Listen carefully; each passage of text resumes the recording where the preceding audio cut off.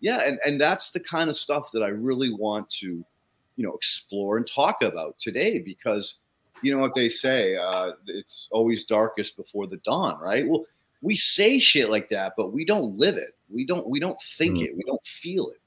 And that goes back to that like moral compass. Like, all right, so I'm in a dark place. Do I start doing dark things? Do I start stealing, robbing, lying, cheating, doing whatever I have to do to survive? Or do I say, this is a lesson, and there's something that's good that's going to come out of it if I can get through it and not break. Absolutely. And not sell pieces of my soul.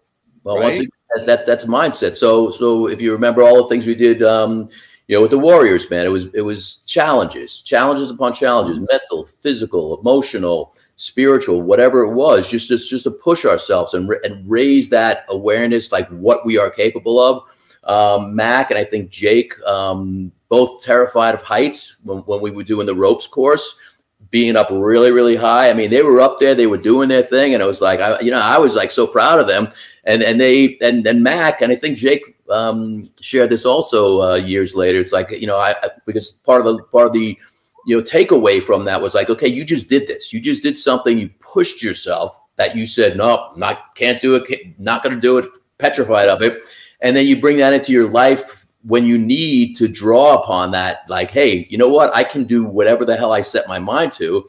And I remember, I believe both of them said, hey, you know what? I remembered when I was way up there, like looking down, petrified, but like I did it, So other challenges were easier knowing that I could push myself and stand, in that space of like, I got this. And, and it works. It definitely works because it's mindset and it's intention. And you were saying before, like, yes, darkest before the dawn and things will change. I write this wherever. On my wrist, so it's an impermanent tattoo. Well, it's not a tattoo; it's a Sharpie, actually. This backwards stuff. It's anicca. Anyway, it's a Sanskrit word, Buddhist philosophy. Anicca. Anicca means impermanence. Literally means impermanent. So I think I'm very clever because I put an impermanent like tattoo.